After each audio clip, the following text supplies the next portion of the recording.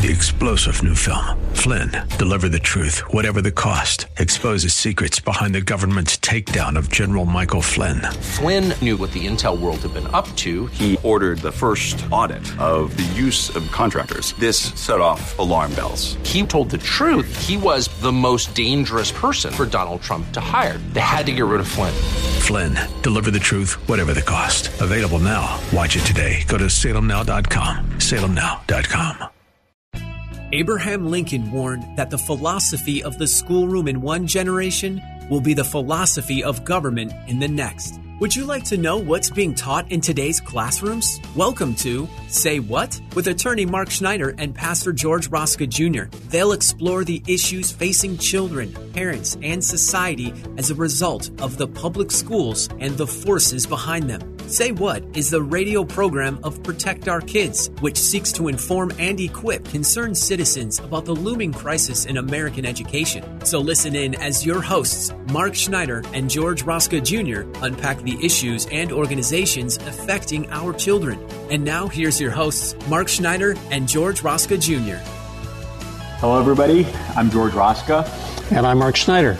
And we want to welcome you to episode number 4 of Say What, where we talk about the threats to our children in the public school system. That's right. And today we're going to be talking about the rewriting of our history books. That's right, George. Today we're going to be talking about historical revisionism, literally the rewriting of our history to support a particular ideology that we're seeing more and more being imposed upon our school system. And Mark, this is very closely related to the topic we spoke about last week. It is. Critical race theory. That's right. And you had mentioned at that time that critical race theory as a worldview, as a subset of critical theory, basically turns the whole paradigm, right, for America. And it's a worldview in and of itself. And because of that, they have to go back and reinterpret all of history through that lens. They do. And that's really what's going on with historical revisionism. So this is the weaponization of critical race theory into infiltrating our public school system. How do we change the mentality of kids growing up? How do we change the mentality of society itself? Well, we have to do that through education.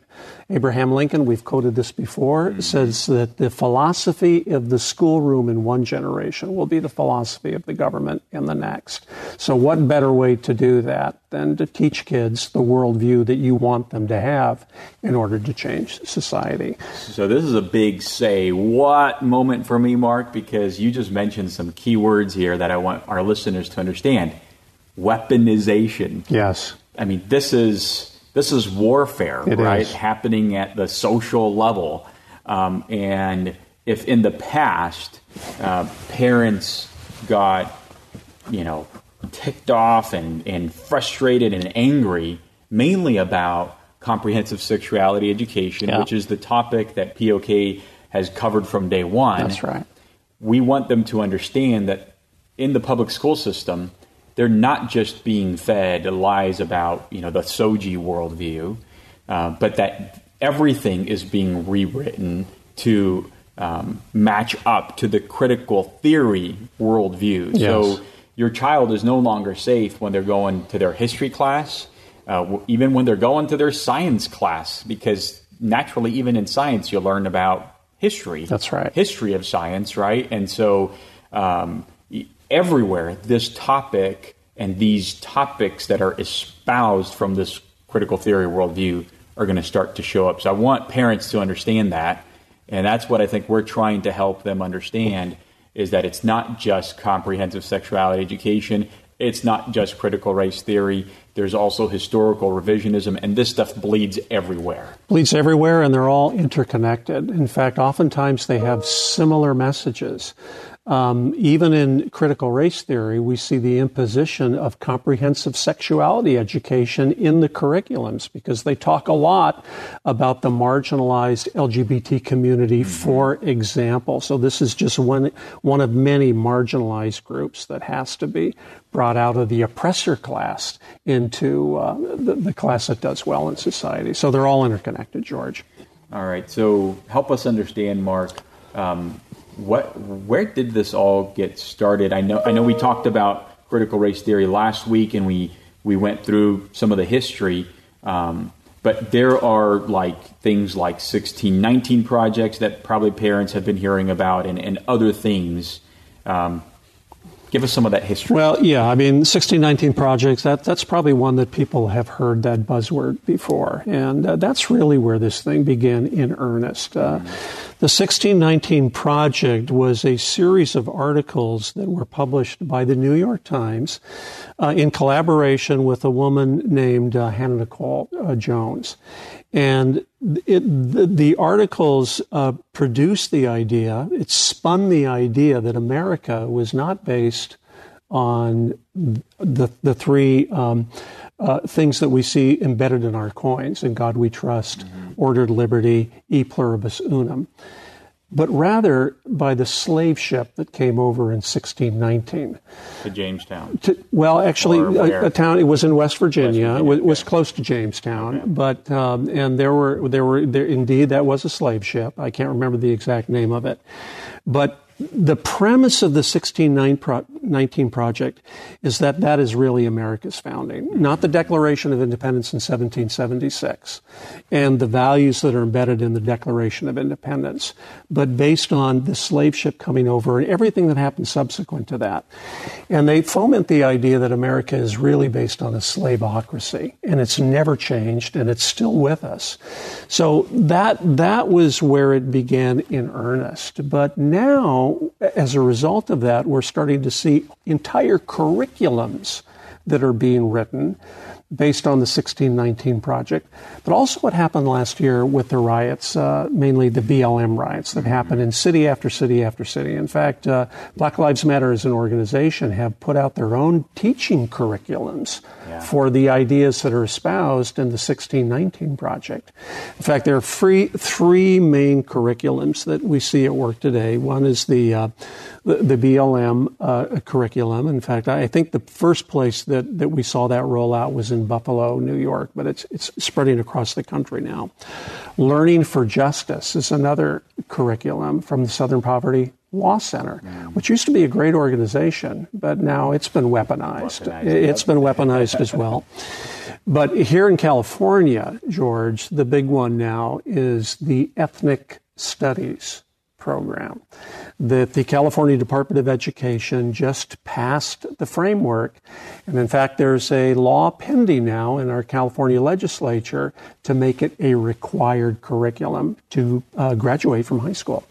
So, Mark, I want us to help parents understand what the 1619 Project is not, because I think going back to parents, step one, being informed so they know how to fight back. Yes.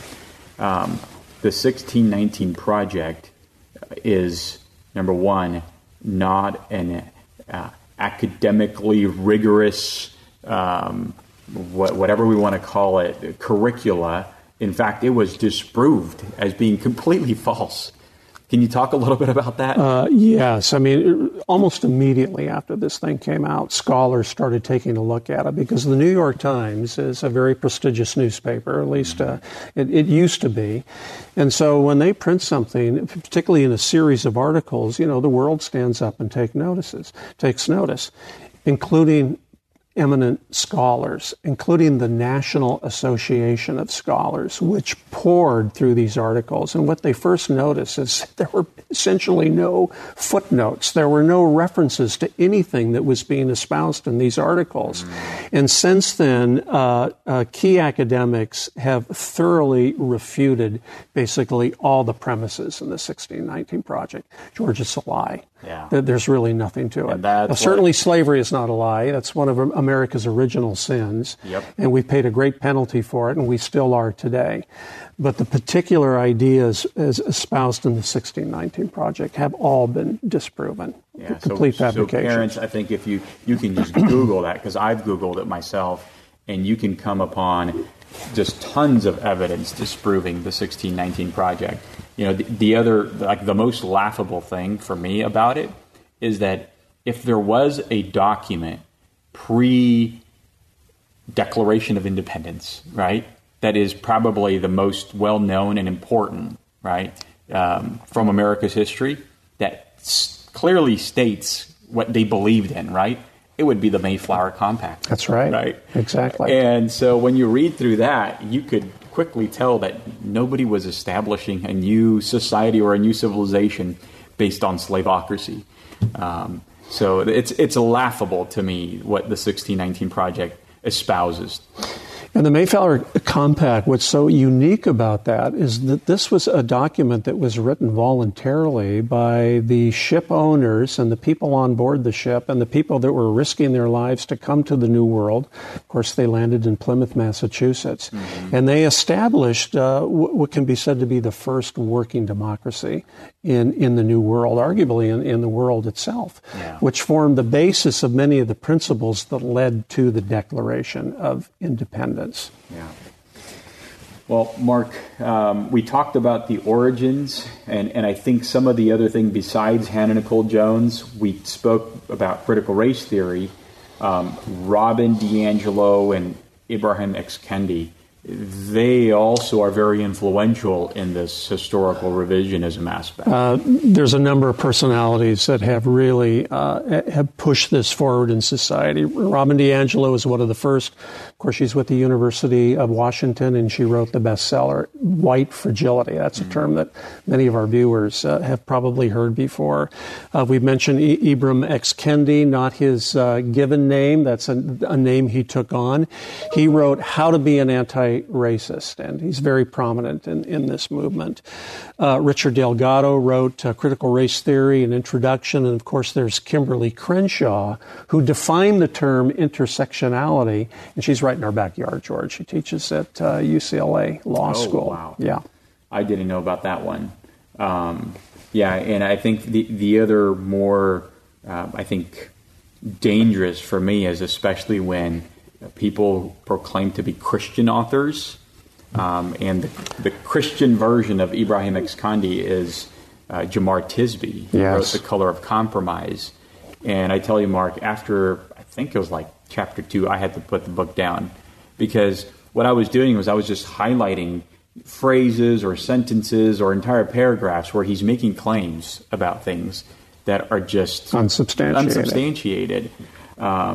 And a lot of times what you'll read in these books is you'll read about true facts of history, but then the next few paragraphs are their own interpretation of those facts. Yes. And that's where I think people need to really understand as they're reading these books is you're being fed a certain dose of facts, but then you have to really understand when you're reading interpretation of facts. There's definitely an agenda behind these things. So people have a presupposition. They have a place where they want to take people in their writing. So they have a goal behind it. But this has been thoroughly refuted and castigated by people who are truly scholars, like the National Association of Scholars. So I think, George, we should probably talk a little bit about why this is so dangerous for society. And it reminds me of an old Soviet joke. Oh, you're hitting close to home here now. Well, the joke goes like this, and these were people in Soviet society who would often say, joking to one another, the future we know, it's the past that keeps changing. Mm-hmm. And we see that starting to happen in America in earnest now, where we have a good idea of where we're going and we're running pell-mell into it. But to get there, we need to change the narrative of our past. We need to overturn the entire basis of American society. And the way to do that is introduce these new narratives, these new teachings into grade school, if we can, starting with high school, but moving it down as early as we possibly can. And George, what's really insidious about this, it's a complete lie. It's a complete fabrication of our history. And it's completely based on materialism, which is a failed worldview itself and has never produced anything good or beautiful or worthy of following in society. And yet that's what we see happening in our public school system. And I think the other reason why it's so dangerous, Mark, is you've talked about some of the curricula that's going on. But one of the new buzzwords that we're starting to see in the school system, and it's taking place everywhere. Like I see it in Planned Parenthood documents. I see it in Advocates for Youth documents, all these nonprofit organizations that are flooding the school system with garbage. And it's the phrase action civics. What does that mean? I mean, it sounds noble, but what does it really mean? This is very, very dangerous. There is a movement afoot, George, to federalize education in the United States. Now, I mean, if you really want to go back in our history, all education was privatized, at least until the mid-19th century, where our major universities started coming on. People like Horace Mann and John Dewey started instituting public schools and government taking control.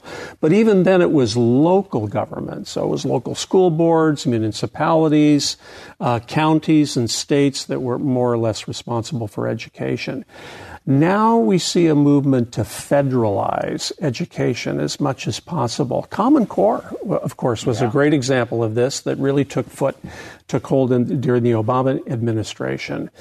And even back then, George, in Common Core, it was civics education was discussed, and they rejected it as being part of Common Core because this is too controversial. We can and start imposing our worldview in civics education as part of this federal mandate. Mm-hmm. But under critical race theory and historical revisionism now, we are starting to see that. So this idea of action civics is part of a federal government program to impose really making activists out of our children. Leftist activists. In fact, in some of these curriculums, you will get school credit, George, if you go to a BLM rally, a BLM protester. You'll get extra credit for attending these. This is now part of the curriculum in many of these school systems. That is just preposterous. And Mark, under our current administration, I know there's a big push to fund a lot of this garbage. What is the Biden administration up to? Yeah, so there's a thing going on right now. In fact, it was proposed by Chris Coons, who is a Democrat out of Delaware, but also John Cornyn, who's a Republican out of Texas. And he may mean well by this, but it's called Civics Secures Democracy Act.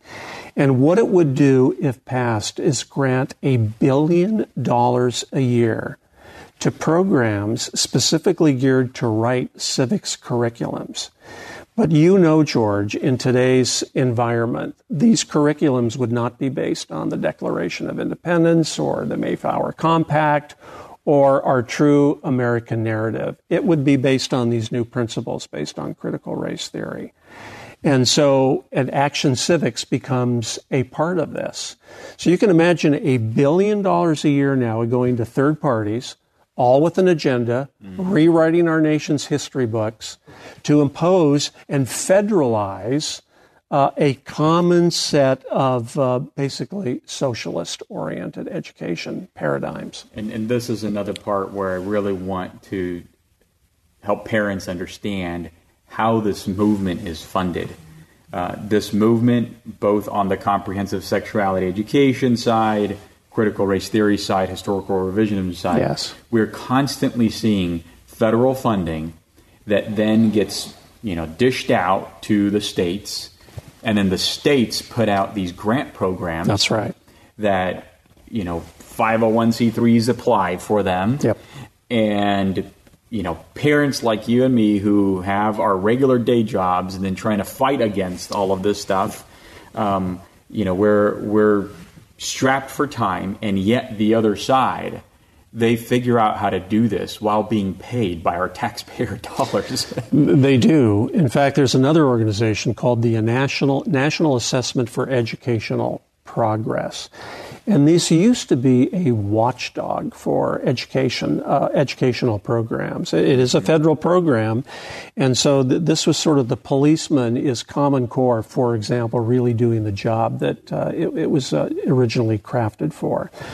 But now, under the new paradigm, even the NAEP will be weaponized now to impose upon these grant recipients, you need to follow the line here and introduce things like critical race theory into all these curriculums. And this is the other key strategy, Mark, because we talked about the funding strategy, right? Well, then there's also the academic strategy and eliminating any of your enemies, watchdogs, independent, thinkers, right? So the other thing that I've seen is that, you want the whole, SOGI worldview to penetrate the school system. Well, what do you need? You need the teachers union to be on board. You need the State Department of Education to be on board. You would need, there's all of these other unions, the counselor, the teacher counselors union, the teacher school nurse union, all of these, the superintendent administration union, all of them have been infiltrated, and they are all basically supporting. So that way there is no party. I think the only last standing opposition is the parental opposition. That's right. And I don't want to discount any of the teachers' opposition, because I know a lot of teachers are against this. But sad to say, we really haven't seen a teacher uprising. We haven't yet on these two subjects. And so, if you are a teacher and you're happening to listen to this podcast, we mean well. We have nothing against teachers. We want to see as many great teachers flood the public school system in an effort to redeem it.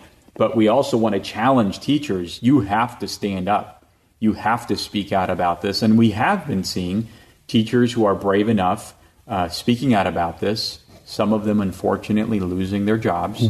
In fact, I just heard from one of our sister organizations in Massachusetts about a teacher who stood up to this whole historical revisionism and critical race theory, and she has been fired. And now she's in a lawsuit. And this just happened over the last month.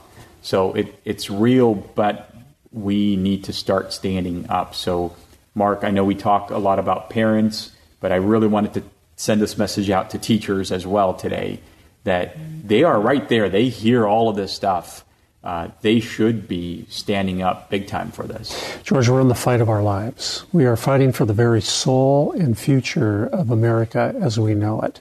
So that this demands, we are in a state of our history that teachers, parents, concerned citizens, anybody who is aware of this, who feels strongly that we need to preserve America as we've always known it, this is the time to step up.